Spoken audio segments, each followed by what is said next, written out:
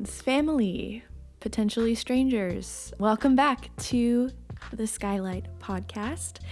I'm doing the intro a little differently today because I always try to do it with my guest, and it's always super awkward and unclear, and I think it's more professional this way.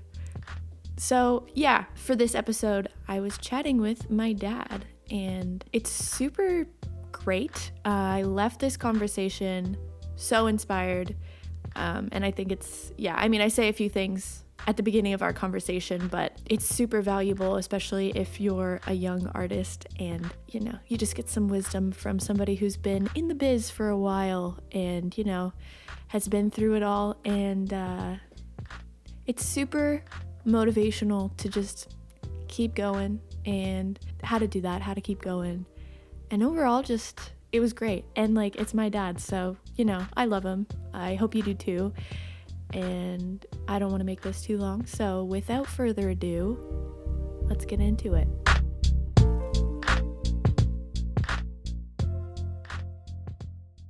Today, I'm here with my dear father. Hi, Dad.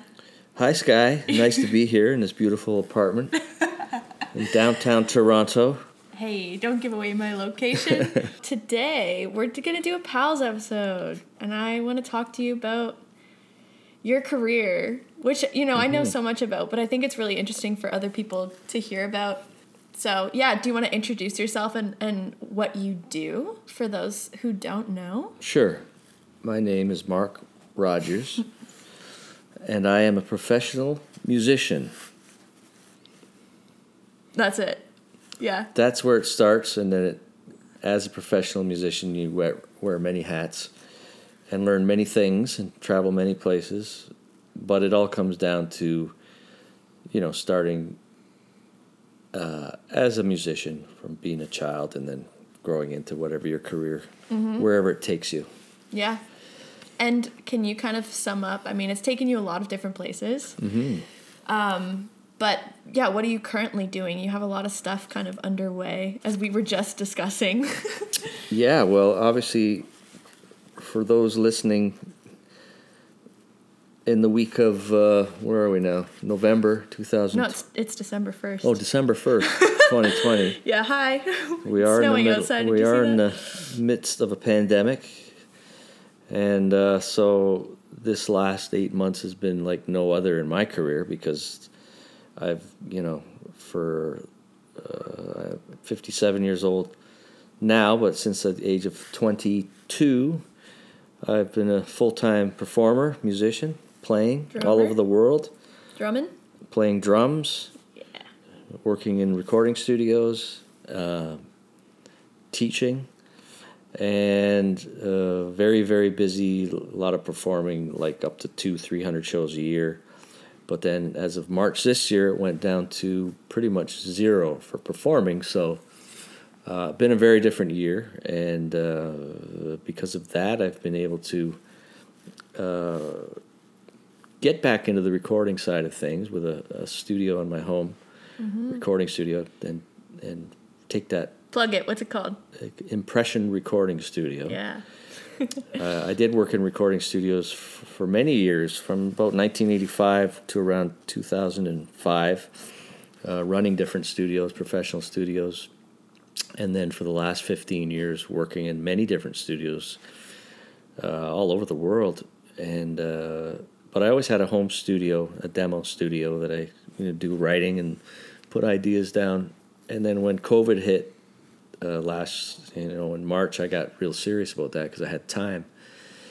So this year's been different because I've been, like I say, getting back into the studio world, and I'm also been able to teach, which I've taught for all of my career because I absolutely love teaching.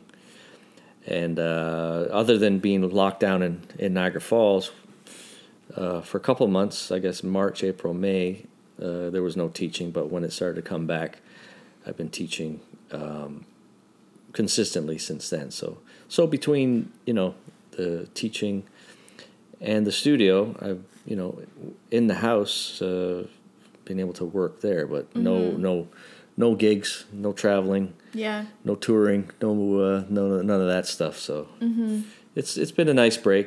But when it comes back, I'll be ready to get back out there and do that. Yeah, it's crazy that you were playing for so long, and like that was your life, and like this is the first year in a long time where your life has looked very different. Oh yeah, 35 years. It was 1985 that I made the choice to be a full-time musician, and I gave myself 6 months to a year to make it, or to at least get going, and it never stopped.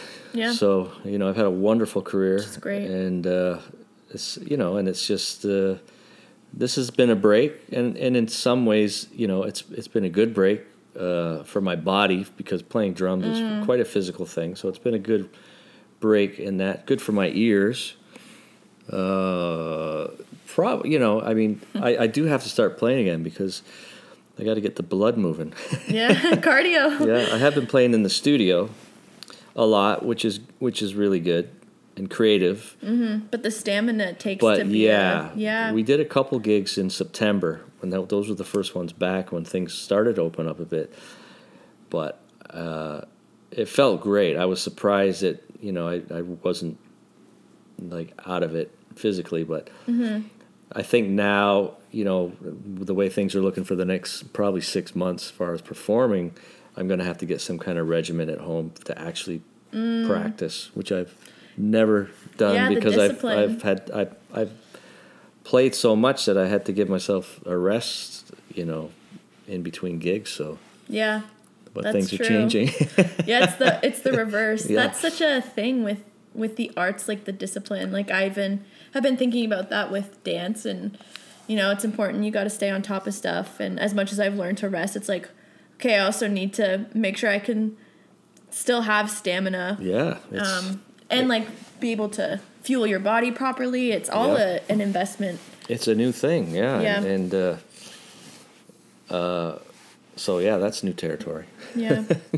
I think this episode is going to be particularly special because you, like the other people I've interviewed so far, are very like new in their careers. They're my age. But it's really, I think it's going to be really useful for young artists to like hear about your career. Yeah.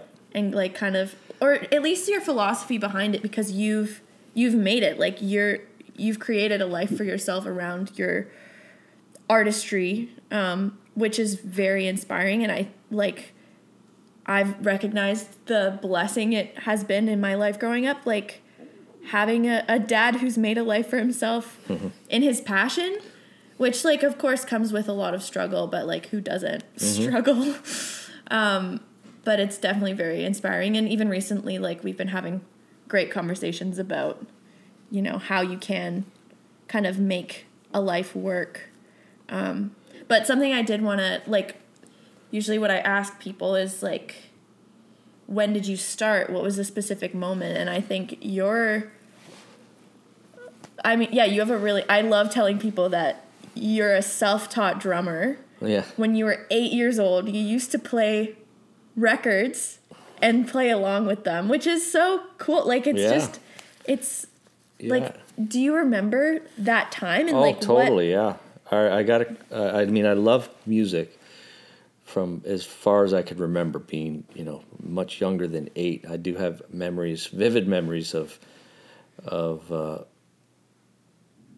listening to music. I was born in 1963, so some of my earliest memories were, when Beatles albums would come out, in 19... I remember when Sgt. Pepper came out, because my parents are from England, and they're actually from the same region as the Beatles. Yeah. They're from Blackpool, England. The Beatles were from Liverpool, which is like the neighboring city. So it was like a real pride thing in the house. Every time, a Beatles record would come out, it was like the hometown boys were putting out another record, and little did they know, or I know, that would still so relevant in 2020. But those were some of my earliest memories. I was a huge fan of music through my parents, because they were they loved music. My mother was a classical pianist, and my dad just loved percussion. He loved. We always had congas and bongos and shakers and cowbells around the house because he loved it. He wasn't a musician per se, but he had a heart for music. So I showed interest obviously when I was quite young, and for my 8th Christmas, they bought me a drum set, and it was just it was a pro set, but it was little. It was in a little miniature drum set, red sparkle, and I remember that morning coming downstairs and seeing this drum set and just being like, probably one of the best feelings I've had in my life. Wow. And at the time, like growing up in Niagara Falls, I guess my parents asked the local music store. They said, bought our son drums, and he needs, where can he learn? And the guy at I think it was a record store. He said, you know what? Just put him in a room with a record player and tell him to figure it out. Yep, that was his advice. Okay, I didn't know that detail. So they did that. So they put me in the room, set up a turntable, no headphones because it was just like a turned up, and I remember putting on. I still remember this moment of actually putting on this record, which was by a band called Iron Butterfly, and it was a song called In-A-Gadda Da Vida, which was at, this was like early 70s, was a 20-minute song of rock and roll, acid rock that had this really cool drum solo in the middle of it, and I just played along to it. And legend. And that was the first, memory I had of actually playing. Yeah. And that was pretty primal because I didn't have, if there's any drummers out there, I didn't have a bass pedal and I didn't have a hi-hat. I just had like toms and snare and a bass drum with no pedal. So I just played like I heard it on the record, and I was beating out the rhythms between the floor tom and the snare, which were kind of mimicking a bass drum and snare. Mm-hmm. And was it good? Yeah, I mean, I could keep tempo. I could hear it and play it, and quickly, like my dad, who thought he was, he was the drummer in the house at the time, and he was like really encouraging, and after a few weeks, he said, "I'm not playing around you anymore," because. Wow. So there was that record, and then there was Chicago's first album, Chicago Transit Authority, and Led Zeppelin II, which were all fresh off the press, relevant albums at the time, and my parents had bought them because they were huge, fans of music. And those records, I just literally wore out for that first year, and it was, I don't really remember, but somehow I figured out how to play, and when I was 9, I did take a few lessons because there was finally a teacher in the city that was teaching. So I went to, I think I took 3 lessons, and I really didn't like it because he started me out with a book, reading quarter notes and this kind of stuff. And I was already playing the records, and I was like, oh, this really sucks. Like, but what he taught me or told me was that I was a left-handed drummer because of the way I held my sticks. Well, that's useful. Mm-hmm. You got something out of that. I did. And he said, you need a bass pedal. You can actually play this drum with a pedal that you hit. So I was like, oh, okay. So I got a bass pedal and turned the drums around left-handed, and then just kind of went from there. And from then it was just like, it was something like, I was into sports. I liked hockey, and I liked golfing, and I liked golfing. Hey, I liked baseball, and I liked drums. It was like another hobby, a sport or whatever.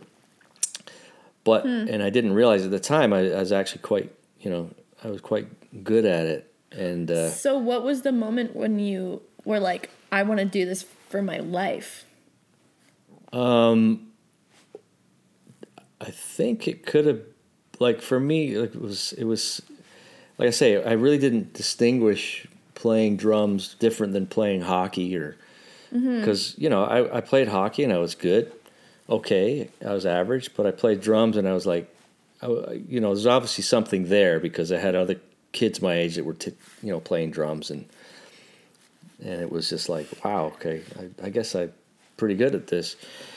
And then I got to high school when I was 14, and they had a really good music program. And right away, my teacher noticed that I was a good drummer. And right away, within the first month, I was asked to be in like the senior band, and I thought, oh, that's pretty cool. And she told me, my music teacher, she said, you can make a living playing drums. This is actually a career. Wow. Which I feel like is so rare at that time for it was pretty teachers to be like, do the arts. Yeah, oh, she was like great. Even now, it's she not. was a big music fan. Like she was a high school music teacher, and I remember her telling me, she says, people actually make a living making music in recording studios. Like they call it studio musicians. I was like, oh, that's what I want to do. So that was, from what I can remember, one of the first times that I was like, thought about, this could maybe, but it was it wasn't. And then going through high school with a really good jazz program.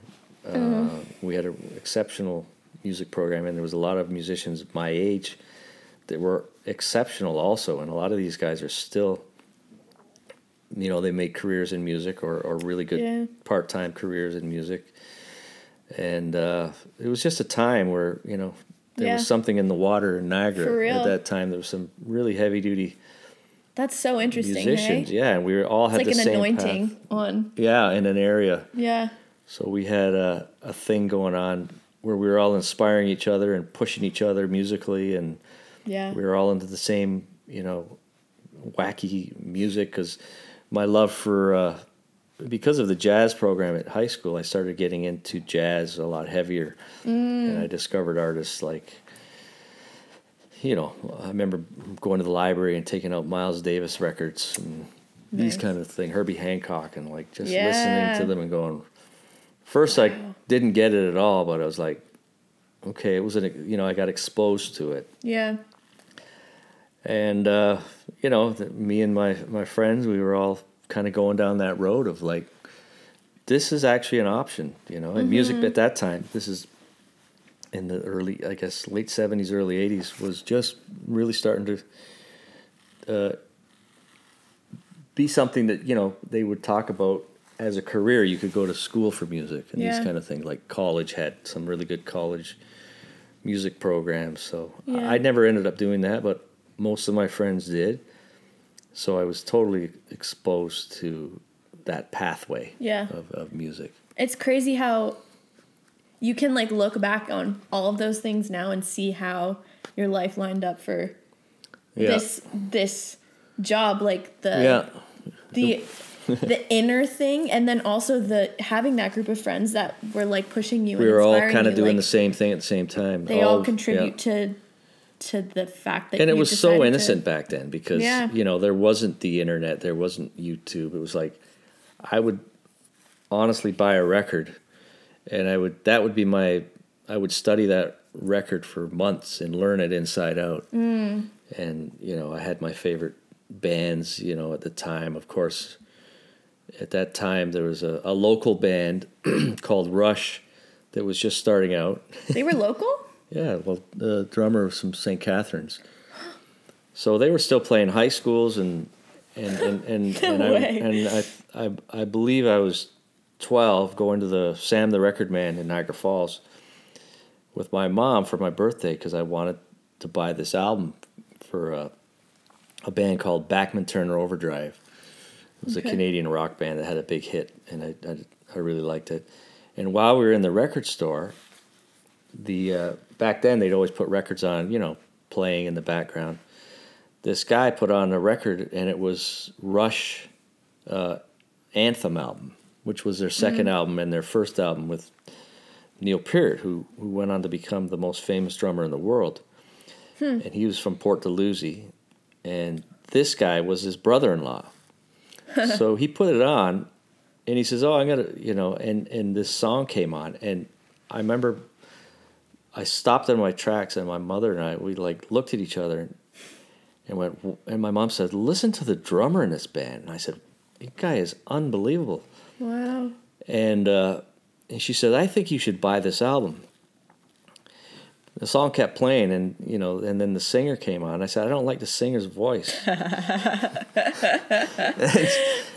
And she said, and she encouraged me. She says, "You know what? I think you should buy this album because this drummer is like, you'll love to play this record." So sure enough, we bought that record, and we bought Bachman Turner Overdrive, and the BTO album came on a couple times, and I was locked into Rush for the next 5 years of my life. Like, wow. I'm sure everybody listening to this knows who Rush is, but they started out, and the drummer Neil Peart, who was from Port Dalhousie, St. Catharines, did become the most famous drummer in the world and changed the industry. Wow. Yeah, and it's really, it's pretty incredible. A true anointing on that area. Oh my goodness! Well, yeah, and then one of my other favorite drummers to this day is a guy named Steve Gadd, and he's from Rochester, New York, which is close, just over the border, and such a great scene of musicians and music, and the music scene in that time, especially in the when I was a teenager, growing up into my 20s, between Buffalo and Toronto, there was a huge music scene going on. And each city kind of brought a different thing, and I absorbed both cultures. Like the Toronto thing at the time was a very heavy like jazz and rock and roll thing going, but I kind of tended towards the jazz thing because there was schools like Humber. Humber College had incredible music program at that time. Still do, but back then it was revolutionary what was coming out of there, the musicians.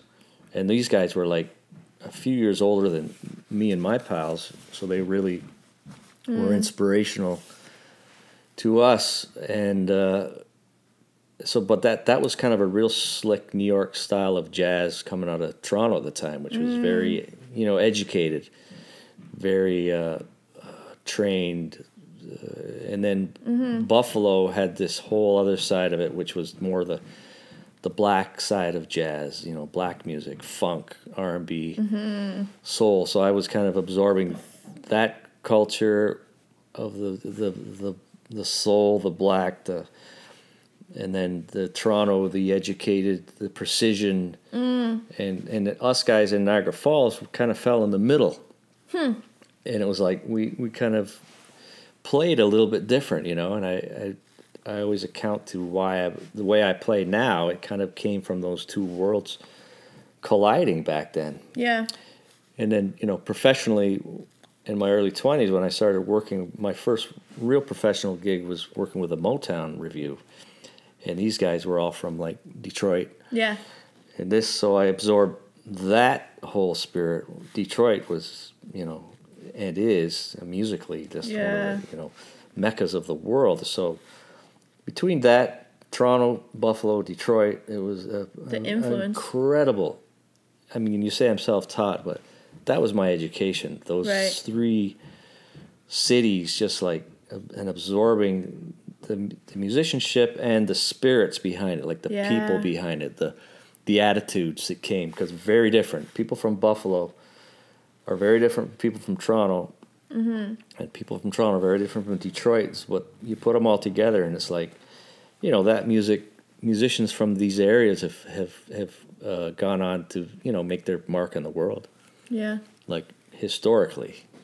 Yeah, kind of going along with that, I wanted to ask you about maybe, like, I don't know how to phrase it, but like your philosophy behind music theory versus like feeling it out as a musician, because I think the way I see you is more of a felt musicianship, which I think I agree with. Like I prefer, like, I've talked about Carole King, or like I think about Carole King and like how she's an incredible songwriter, and I think she's an incredible singer, and maybe not technically, like people are like, well, she's whoever's like a great classically trained vocalist, and like I think that like the science behind music is so beautiful, but the art behind it is more important. And I don't like, what is your Well, being self-taught, from an early age, like 8, and just absorbing music and figuring it out. And honestly, I don't remember those years of actually figuring out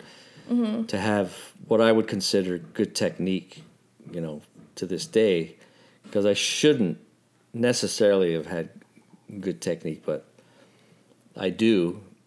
How did you pick that up? I don't know, to be honest. I really don't know. I mean, part of it's because I started so young, I just kind of grew into it. My body, like you're a dancer, you start young, you grow, gymnasts, they all grow into their bodies. Right. So do musicians, Right. So that's a good thing about starting an instrument early, is that you do Yeah. grow into it. And of course, playing drums is a very physical instrument. So. Yeah. It's kind of that discipline thing too that we kind of mentioned earlier.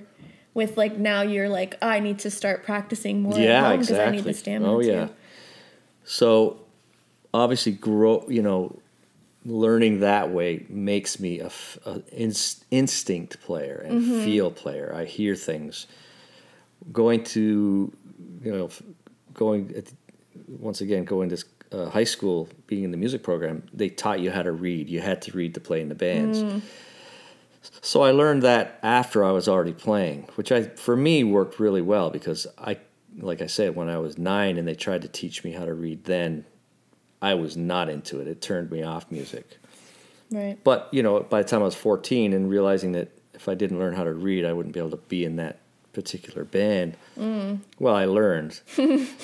And then, after many years of, I learned how to read just out of necessity to be in certain situations. Yeah. My career has not been about because I'm a great reader or anything like that. It's always been about instinct, feel. Yeah. Because it's a heart thing. Yeah, it's a soul thing. You got to connect with people's feelings overall with music. Yeah, you've got to move people. You've got to move energy in a room, especially as a drummer. You've got to move. You got to move the energy in a room, basically, or on a song. And sometimes reading can get in the way of those things. Now, that being said, because I can read, I do use it over the years to, when I've had to learn something really quick, I can write it down, make my own personal notes. I can, if somebody does give me a chart, I can read it. But more importantly, I've used it the most for is to be able to teach drum students, how to play, because my approach to teaching has always been is I get when I have a student and they don't play at all, I'll usually work with them for about 6 months of just playing without any theory, just get them playing and hearing, rhythms and feeling music, or, and then once they've got a good start on that, I'll introduce them to how to read, because then we can I can communicate better with them as a teacher if they know how to read, because, after a while, quarter notes and eighth notes are okay to kind of talk about, but then when you get into 16th notes, and for all the nerds out there, sextuplets and 32nd notes, it's really hard to explain unless you're actually, seeing it on paper. But I think that's a good approach to start from. The instinct, because you have to have it's all about instinct. I would rather play with a musician that couldn't read a lick, but can feel out. That's where it's at. Yeah. And some of the musicians that I've worked with, the best musicians I've ever worked with, they can't read a lick of music. Doesn't matter. If someone tells me they graduated in school and got it, honors and an A+ in music school and music theory, I really could care less. It's like, I want to hear you play. Yeah. And if they tell me that and they can't keep a groove, it's like, well, and on the other side of it, other guys just come out and they can, they don't know a quarter note from a 16th note, and man, they put a groove on it. It's like, there it is. Let's do it. Yeah. I think that's so specific to like how, in the broader scale of like a musical career, if you want to be somebody who's a performer, a creator, blah, blah, blah, you have to feel it. If you want to be somebody who's like more of like a music critic or whatever, or like a classical musician or an educator, like, know the... Put it this way. It's all important. Yeah, music theory and reading music won't hurt you if you can do it. But if that's the basis of your performing, it can hinder you if you're so dependent on a piece of paper, right, and not in tune with the other like people in the band, the band or the room. Like yeah. a lot of when I perform, I'm always looking at the room and seeing what's going on, because there's always a time, as a band or as a drummer where it's like, to be kind of laid, kind of not giving it all away, and then there's a time when you can kind of get people's attention, whether even it's a concert or just in a casual situation, where you've got them now, and then you hit them. And every good band, every good musician has that instinct, and the ones that don't, sometimes that they overdo it or they underdo it. So those are the kind of things you can't learn in school that you learn, and it's not just in music, it's in life. Instinct and rhythm are two inherent things in whatever career you're in, whether you're a salesman or you're a teacher or whatever you do, you've got to have instinct and rhythm in life. And musicians, have that. Yeah. They do have that. Yeah. And dancers. Thank you. That's why we get along so well. Yeah, that's why. I mean, this kind of relates, but a question that I have is, how would you define your artistic voice or like your artistry as a drummer? As a Somebody drummer? who is, as a drum. Well, even as a musician, as a scale, but like what do you hope to offer the world, I guess, in what you do?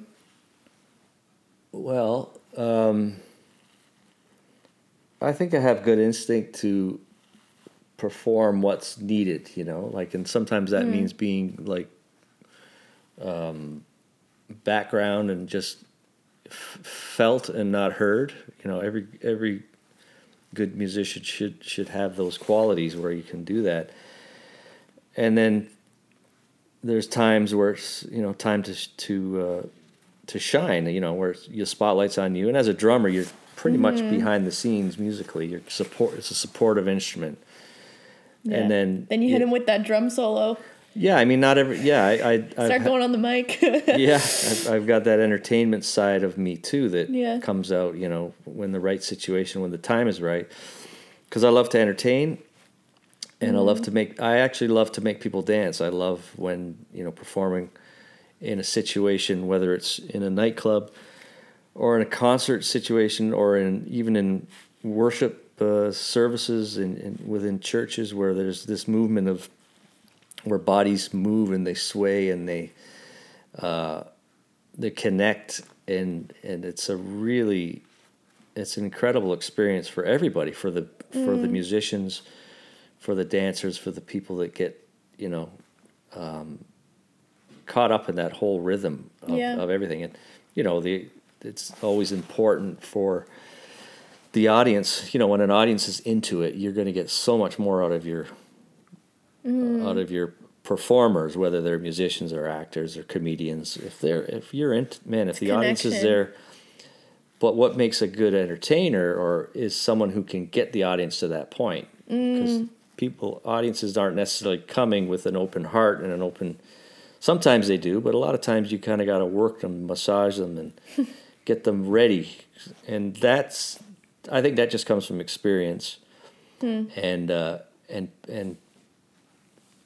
people that that are in the arts that know that really know how to kind of, I guess, win an audience, in a very respectful way without being abrasive or it's just one of those things. Like I say, it's instinct. So I hope I bring that.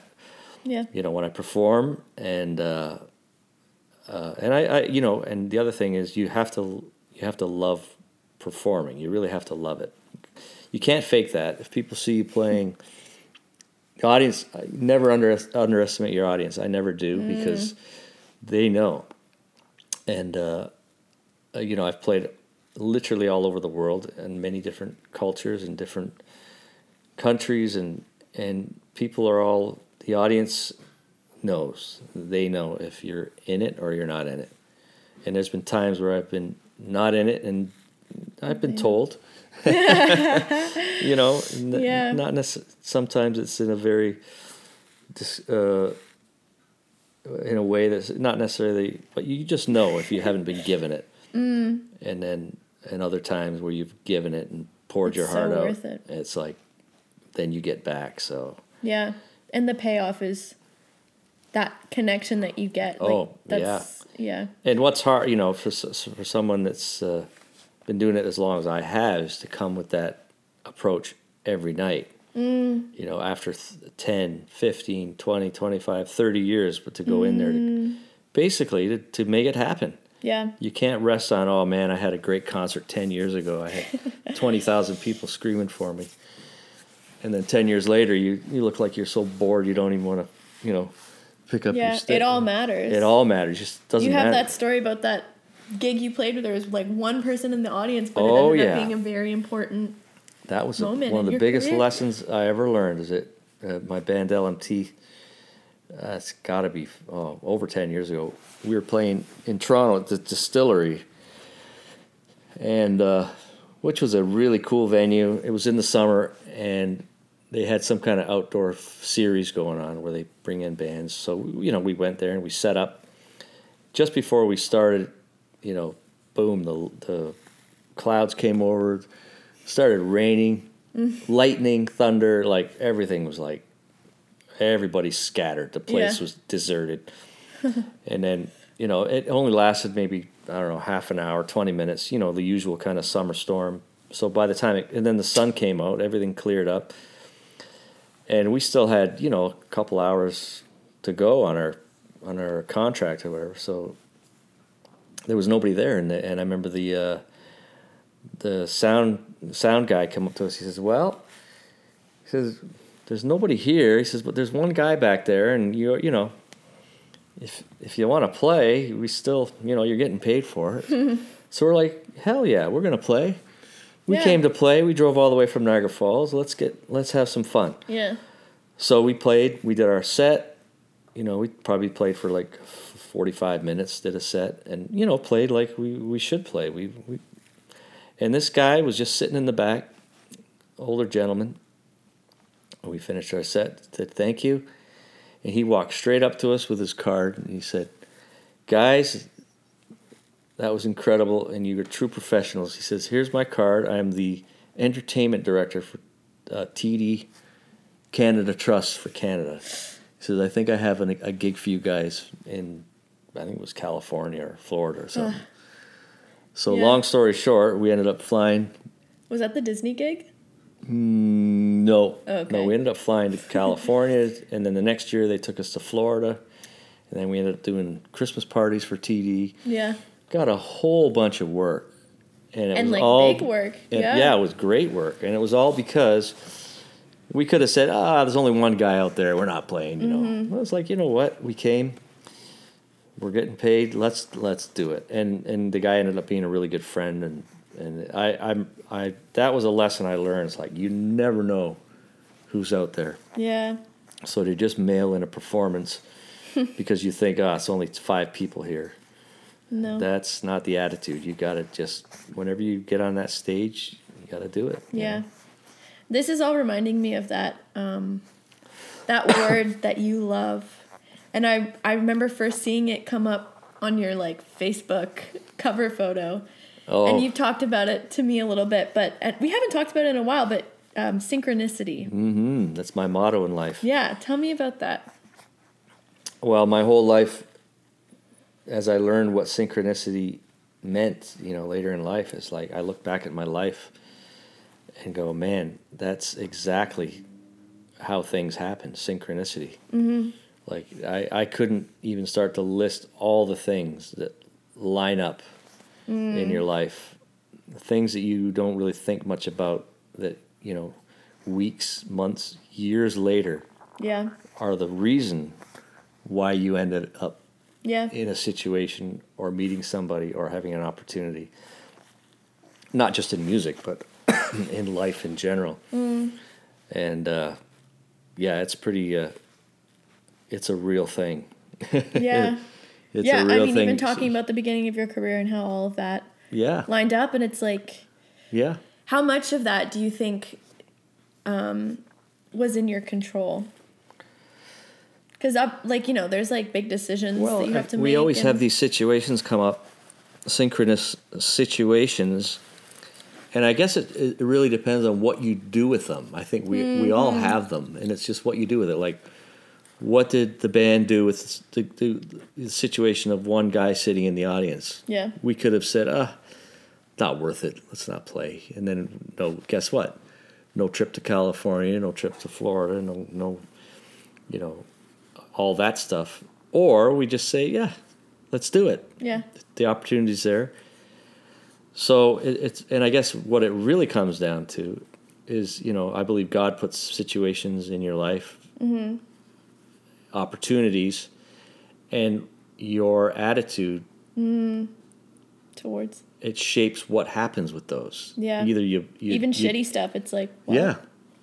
Yeah. How do you deal with that? Yeah. You turn it around, or do you just sort of dismiss it? And it's like, and I always tell young bands this now, not that they can do it right now in the middle of a pandemic, but so many musicians, you hear about them. They just play in the garage bands or basement bands.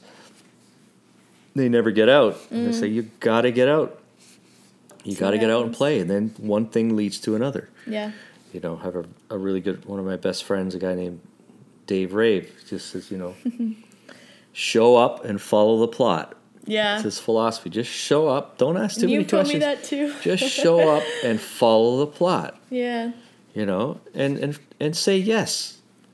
Obviously, there's certain things to say no to, but in general, just follow the plot, see what happens. And it's incredible when you live like that.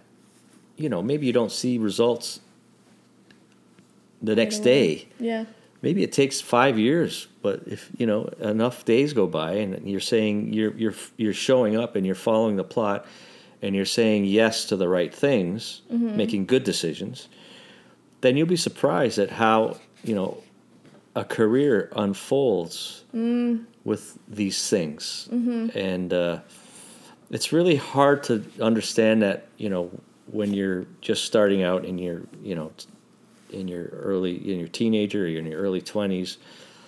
And I think by the time you I think for me, I was probably around 30, and I was looking back and going, oh, you know what? This is actually starting to happen. And I remember I another memory I have on my 30th birthday, a really good friend to me, because I was at 30, I was already making career. My career was going well in music. I was doing your that. First kid.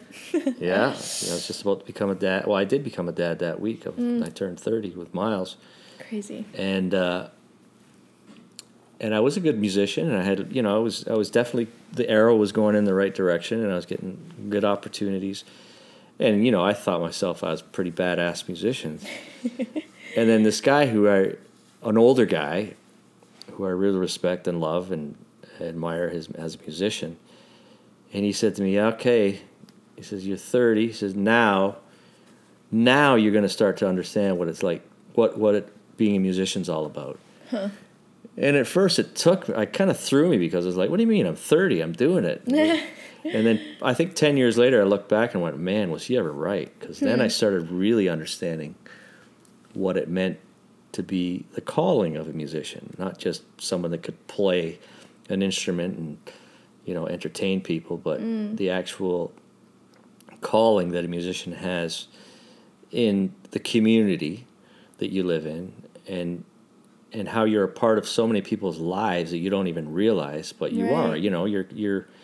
You're up there with people, just like maybe the local people in their lives, that they just in their community, that they and consistent, and the musician is part of that. Yeah. And that's something that I didn't understand at 30, but I totally understood at 40.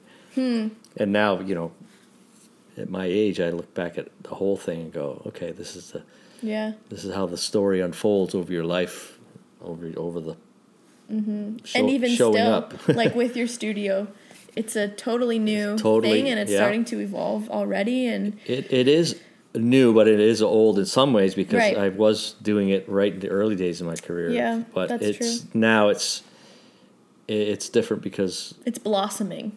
yeah, and it's something that I'm, I've for me. In the last year, I've dedicated myself to becoming a recording engineer, which is something that I kind of absorbed just by working around great engineers over my career and, seeing how they do things and the way to do it. But I literally this year had to sit down and read manuals and study tutorials on the technical side of recording, which is... For me, I'm not anybody that knows me, I'm not really a mechanical, technical kind of guy, so it's really hard, challenging for me to get my brain around some things that are kind of simple for a lot of people because I'm so based on instinct and Right. feel and hearing something and just, okay, that's it. But now because I am the recording engineer, it's like, okay, well, how do you get that sound? Yeah. How do you figure There's that a out? formula. There's a formula that's Yeah. actually scientific and technical. It's like, okay, well, Good for you, it though. was kind of like starting. Gotta humble yourself to do yeah, that. and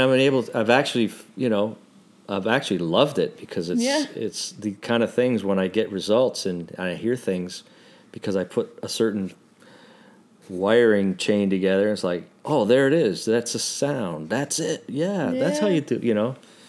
It's like it's very satisfying. Rewarding, yeah.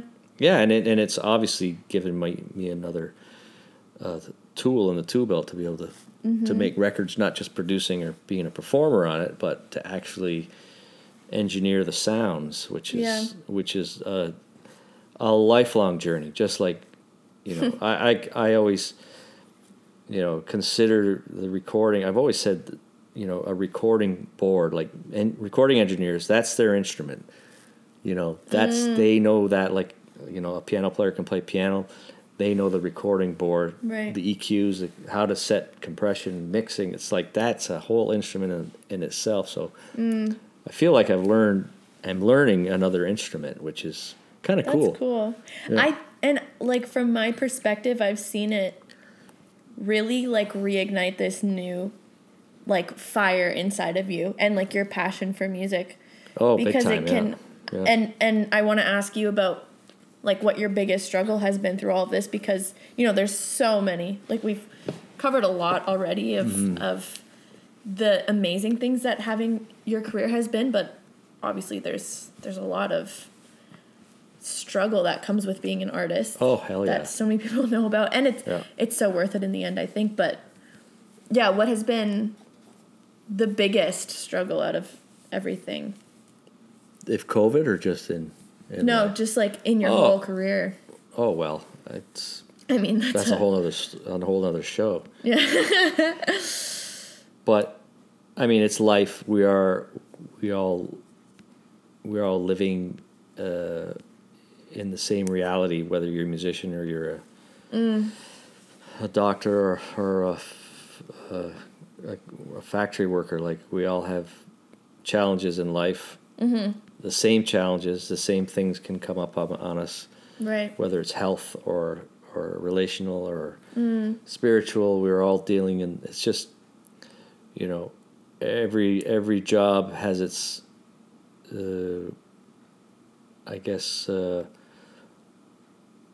different ways of how you can handle it. Like if you're, obviously if you're a traveling musician and you're trying to take care of things at home, it's very challenging, It's hard to find the balance. It's really hard. Yeah, it's hard to find a balance. And this industry is can be so crazy that, it could just change in an instant. And so a lot of situations with artists is just, can be financial, where all of a sudden they've just got, very huge pressures on them financially, and it's not an easy thing to just go get another job kind of thing. Yeah. So there, it's like anything in life. it's not easy. Mm-hmm. And that's true though. It exists in any anything, not just everything, the arts.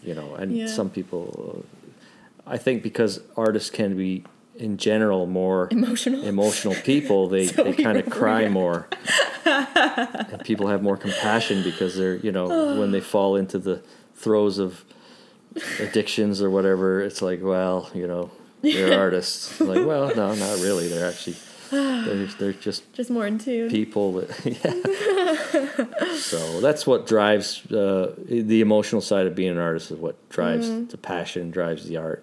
Yeah. So it's something that we all have to work on as far as just getting that in check, because you can't live on the high of the emotional high of performing. Just when you're you got to take care of children and change their diapers, like it just doesn't translate. Sorry. Whatever you got to do. Yeah. But I felt, I've always felt like I've led, for all the people that I work with over the years, and I've always felt like I kind of lived a very normal life because I did, I didn't move around a lot, and I bought a house when I was quite young, and kind of didn't float. That was, for me, I needed that stability, because out here in the professional level, it was so crazy. Like there was literally a point, I think about 10 years ago, where we were being asked, we were doing an interview for one of the bands I play with, New World Sun. The interview said, "So what's your touring schedule like?" And one of the guys in the band just said, "Well, get a globe or get a map of the world, put a blindfold on and throw a dart." Throw a dart at it, and that's probably our touring schedule for the next, 2 years. And it won't be in any kind of order. It'll just be randomly back from, Niagara Falls, and so, you do that for. I think we did that with that kind of schedule for at least 7 or 8 years touring. Of just literally. I remember I was talking to Miles yesterday about going to Australia for a weekend. Oh my God. To do a festival. Oh. First time we ever went to Australia, we left. That's nuts. On a Monday, got there on a Wednesday, played on a Friday, and flew home on the Saturday, and got home on the Saturday because you lose a day. So, it was just like, and I remember the feeling coming home on the plane of just feeling like a punching bag. I mean, it's funny now. It's a funny story, and we were with Joel, who's the singer in the band, and we were kind of laughing about it, how crazy it was. But at the time, I remember just, holy cow, this is nuts, and it didn't stop. I mean, nuts. It can go on like that for many years, and it did. Yeah. But that's what. You always had those roots to come back to, which is always, and that was really for me my balance foundation, and then also a spiritual base of having grounded faith. Yeah, even and just when things get crazy and your life gets crazy and you get crazy, there's always that balanced spiritual home to come to eventually. Sometimes it takes a while, but. Yeah. It never went. It just never does. Never goes. I think something I realized about balance recently is that it's never I think I used to see balance as like stillness and like being in that middle point where like nothing ever shifts. But the thing with balance is that you're always shifting, but it's always the pendulum. Yeah, you got to keep that shift going and constantly readjusting and never getting too far on one end. Like you can go to the one end, but you always go to the other end, and then you find that kind of like middle ground where you're still moving. Yeah. There's always little micro adjustments, but yeah, like I say, it's a pendulum. Sometimes that pendulum just goes an inch to the left, an inch to the right. Yeah. And then it goes 6 inches to the left, 3 inches to the right. And sometimes it almost swings all the way around and comes back, and eventually that's life. That's life, and you expect it can to multiply that by perfect. 10 by being, in the entertainment industry. Yeah. But it's great if you're into it, which I am, and you're born for it. Then you wouldn't have it any other way. Yeah. Do you think it's like a born? Oh, totally. Yeah. 100%.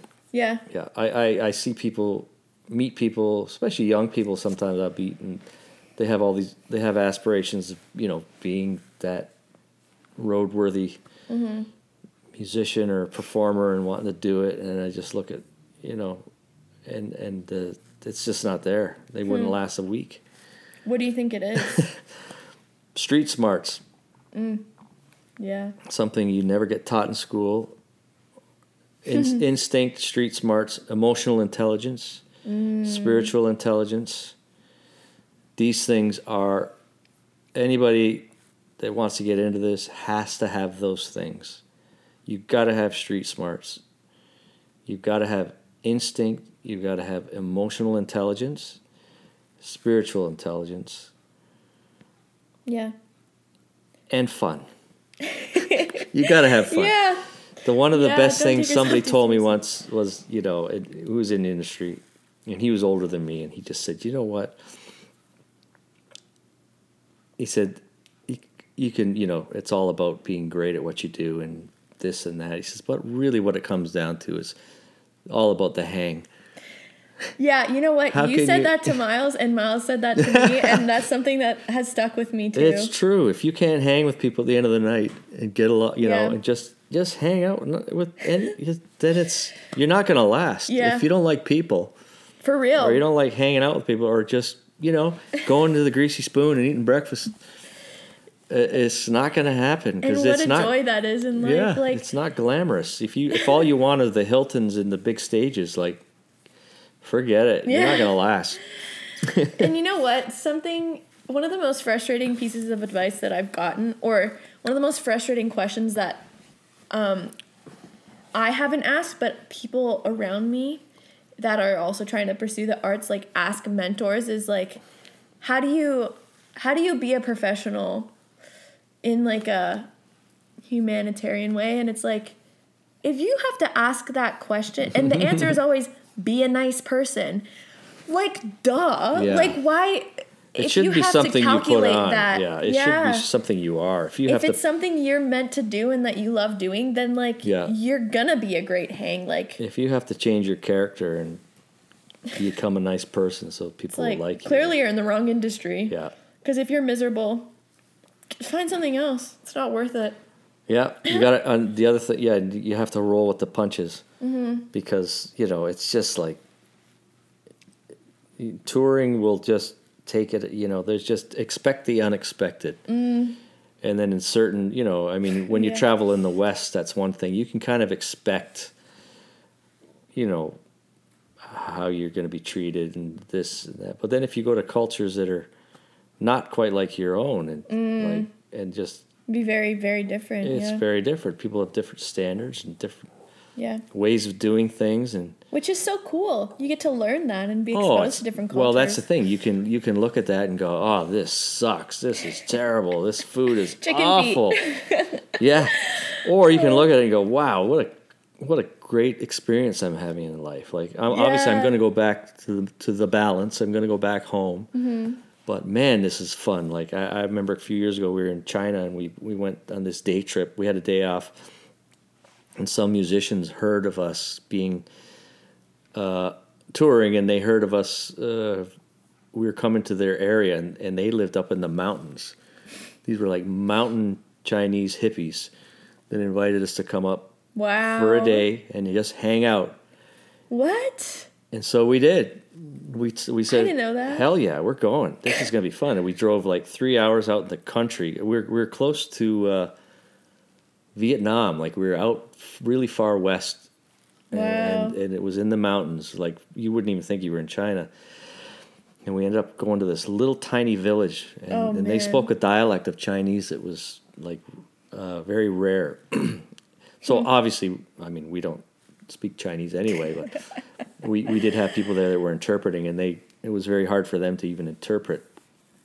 So we all sat in this we got up the mountain, and and we all sat around and looked at each other, and the instruments just came out one by one. A drum came out and a stringed instrument that was pretty wacky, and Leroy had his spoons, and yeah. Before we knew it, we were jamming and making music and laughing, and the food came out, and it was just an unbelievable day of laughing about whatever, because we didn't understand each other other than through the music. Yeah.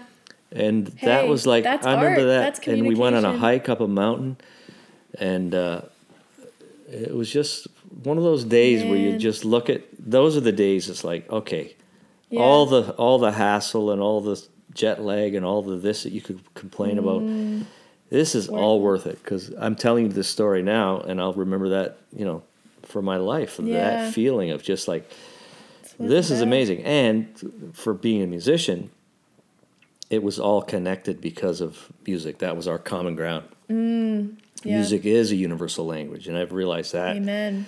More than anything. An experience like that, it's like, that is a universal language. And it was incredible. And those guys were so grateful for us to come, a band from Canada, like the great Western band that played, the kind of music that they love. They love funk, and they love rock and blues, and they were just, they honored us, and we were just in the same way so honored to be invited to their humble surroundings and experience their food and their, like they prepared a song for us, and they sang like this a cappella song, and it was just like, you couldn't write a better story of. Wow. And that was it. We left, that story. and I've never seen them since, and it's actually a video on YouTube. Oh, there's a short video of us that. shortly after we met, and it was just like the instruments started coming out, and wow, that was cool. Actually a whole day of so. Man.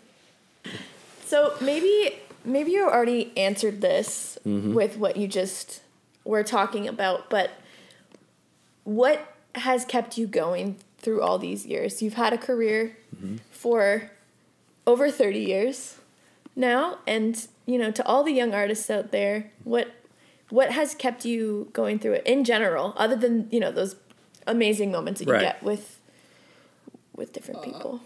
To be honest, I just don't know any other way. For one, it's just in me. Like, it just is. It's not something, we talked about how I started to my earliest memories of being, into music and starting at a very young age, and then just, it was always just a part of my fabric of who I am. Like, it's not anything that I just decided, well, what am I going to go to school for to become? Right. I think I'll be a musician. Computer. Yeah, ironically, I went to school for computer programming that lasted about 3 years. And I finished it, but that wasn't who I was. That would have been a job. That would have been something that I didn't know what else to do with my life, so I'll do something that, would be Could you a career. No, I can't imagine. I can't I might be rich and retired by now, but so what? Who cares? No. You're rich in experience. Oh, yeah. No, I mean, but honestly, and I think any musician or artist, whatever you do, it's just who you are. Like, it's not something you pick and choose. You are, and you have, the choice you have is what you do with it. Are you gonna take this gift that you've been given, and are you going to manifest it in a way by being diligent in the early years of practicing, playing. I never considered myself practicing when I was playing the records. I just played. Like I say, I played hockey, I played golf, I played drum. Like, it just did it because it's like, it was fun. Yeah. And then it was just, I would hear music as a child and get a feeling. And I still get that feeling today. Like, I mean, I talked about the Beatles earlier. When I remember those albums came out, and I remember that life of being a 5-6 year old kid hearing these albums for the first time, and still having that feeling now when I hear them. Like, it's just an incredible thing, how it makes you feel. So it's not something that I chose, so to speak. Yeah. When we were talking earlier, like before we started recording this, you were saying that this is the first year you're going to be getting a T4. And like clearly times are very different now. Like you kind of were able to get into it and not work a day job. Yeah. And like, well, I still don't have a day job, but the government's been very generous with CERB. Exactly. So which will actually give me a T4. Yeah. What do we do with that? What is your kind of opinion on that? Because it feels like times are different now, but like as far as just going for it, or like maybe being like having that Joe job or that part-time job, like what? Yeah. Well, I mean, yeah, it's never come into my head to even think about taking a job still. Yeah. I'm going to reinvent what I do with music, which is right now, I've had the time this year to put all my energy into building a recording studio, learning to be an engineer, recording engineer, making music and recording and teaching drums. So I'm still 100%. I can't see myself personally, like I can't see, I don't want to do another job just to make money. Like, I mean, I can still figure a way out, even if I'm making 10% of what I would make in the past. At least I'm still doing it, Yeah. So, and I'm happy, I'm still happy doing it. So this is a weird time, so I'm not chalking this up to anything but the fact that we're in a pandemic and whatever else is being put on us, who knows? But it's, whatever's going on, there's two things things that are consistent in this life is always going to be, music, art, spirituality. You can't change. They'll have their ebbs and flows, but it's going to come back. People have a thirst for these things. That connection. Yeah, right now we're being cut off. We can't perform. We can't. I mean, we can do it online. It's not the same, of course. No. But yeah. But that feeling of being in a room and experiencing live missing it. Performance, whether it's music, comedy, theater, dance, whatever, worship, like people need it's part of human nature. And so when this all sorts itself out, it's going to be back. It could be bigger than ever. Yeah. It's either going to be the roaring 20s or the boring 20s. Like, But it'll come back eventually. Yeah. It'll come back. It might be slightly different, hopefully better, because I think, getting off topic a bit, I mean, I think pre-COVID, the appetite for everything in this world got so much. Everybody was just fat with entertainment, fat with this, fat with that, fat with food. Like, it's just, now I think when it comes back, we're going to appreciate a lot more. I can't wait for that feeling. Can you imagine going to a hockey game or something, a sports arena with 20,000 people, and they score a goal and the whole place erupts? I think people are going to be crying from that sound, that feeling. We're being starved. We're being starved from connection. So we can appreciate. And music and arts and performance is all about connecting people, connecting lives. Yeah. In many ways, like socially, spiritually, everything. It's so inherent in the fabric in our lives. So of course, certain people, if that's what you're supposed to do, it's the fabric of your life, and you're one of the people you're one of the messengers. God's given you that gift to share. Yeah. And it's what you do with it. You can take that gift and you can just let it be idle and never come into fruition, or you can do something. You can treat it preciously and work hard at it and see what doors open, you know, what synchronicity will happen for you if you do it. That's good. Last question for you. Mm-hmm. And I am really excited to hear your answer for it, because it's something I ask everybody, and I think you've had so much experience. So over all these years, how have you learned to define success for yourself? Well, it's never been about awards or accolades or never competition. I even as a kid, I hated, the one thing I talked about fondly my high school days of high school music. I hated the competitions and what that represented, even though I was in a high school band that did quite well, you know, as far as awards go and all those accolades. Yeah. But I always thought it was ridiculous for music to be a competition. And now, subjective. Of course, it's all about American Idol or this kind of, this is what the music industry is to a lot of young people, which is so sad and pathetic. And actually.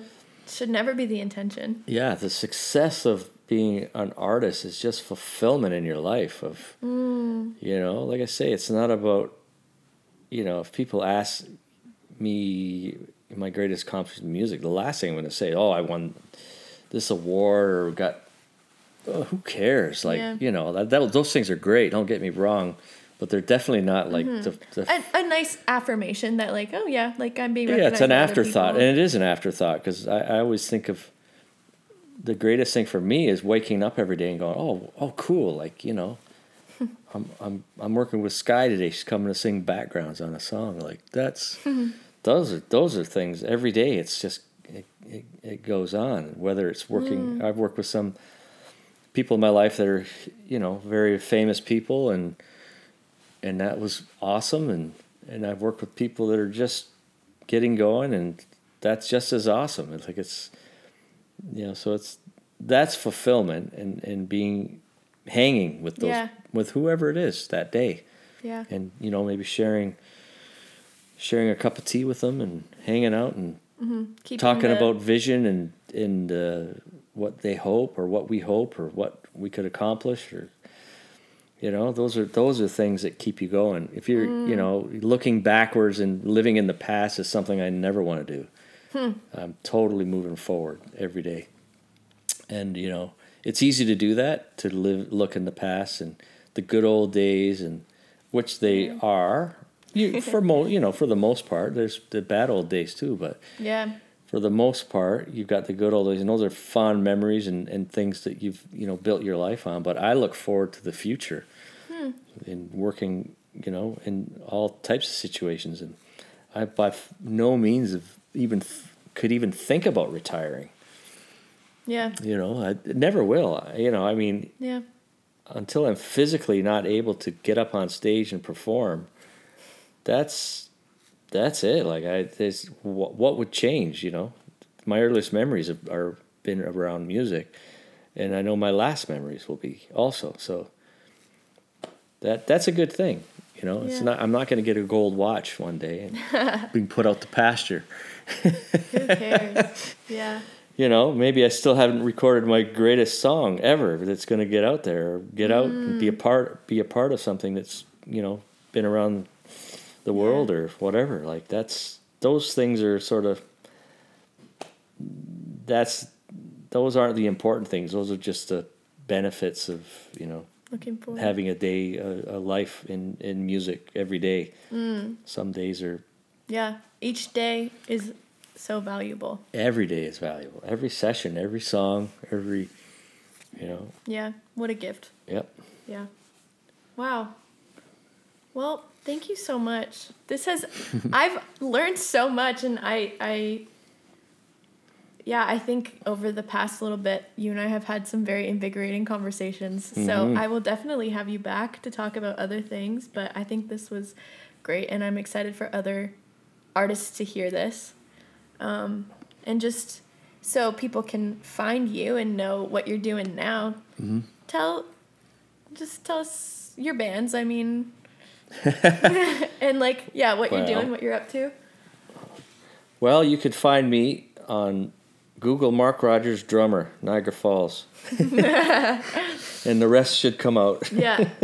You can learn drums from him if you want. Mark Rogers School of Drumming. Yep. There's LMT Connection, buy their records, their albums. Yep. New World Sun. Yep. An Impression recording studio, which, that's a select. It's fresh. It's coming up. That's coming up. Yeah, but you can still find us out there. Mm-hmm. Yeah. Well, any famous last words, or are we? Famous last words. Or anything you would like to close with? I'll speak to all the young up-and-coming artists out there that listen to this interview. Is you've been given a gift, realize that, and take that to heart, that it is a gift and not everybody has it. Mm. And it's an anointing from God. And what you do with it is what happens with it. No one else can do it for you. Mm. Only you can do it. And the only way you can do it is when you realize that it is a gift and that you have been anointed with it. Like it's a full circle thing. Yeah. And that's like that's kind of as simple as it gets. But when you really start to dwell on that and think about it, it makes sense. Yeah. And don't let anybody discourage you. And don't let too much encouragement go to your head, because it's hard work every day. Yeah. That's it. That's great. Thanks, Dad. You're welcome. Oh, hi again. It's me doing an outro. Wow. So professional. Just wanted to say thank you for listening. I really hope that you enjoyed it. Even if you're not an artist, I think there's a lot to get out of this, and I'd love to hear your thoughts. So I think there's a review section on Apple Podcasts, or if you want, you can send me a message on Instagram or text me or email me, whatever. I would love to hear your thoughts on this conversation, and feel free to share it with your friends. I would love more people to hear this, obviously, because I believe in it. So yeah, that would mean a lot to me. But even if you don't, I really appreciate that you've listened to this to the end. And yeah, I hope you have a great day, and we'll see you next time. Bye.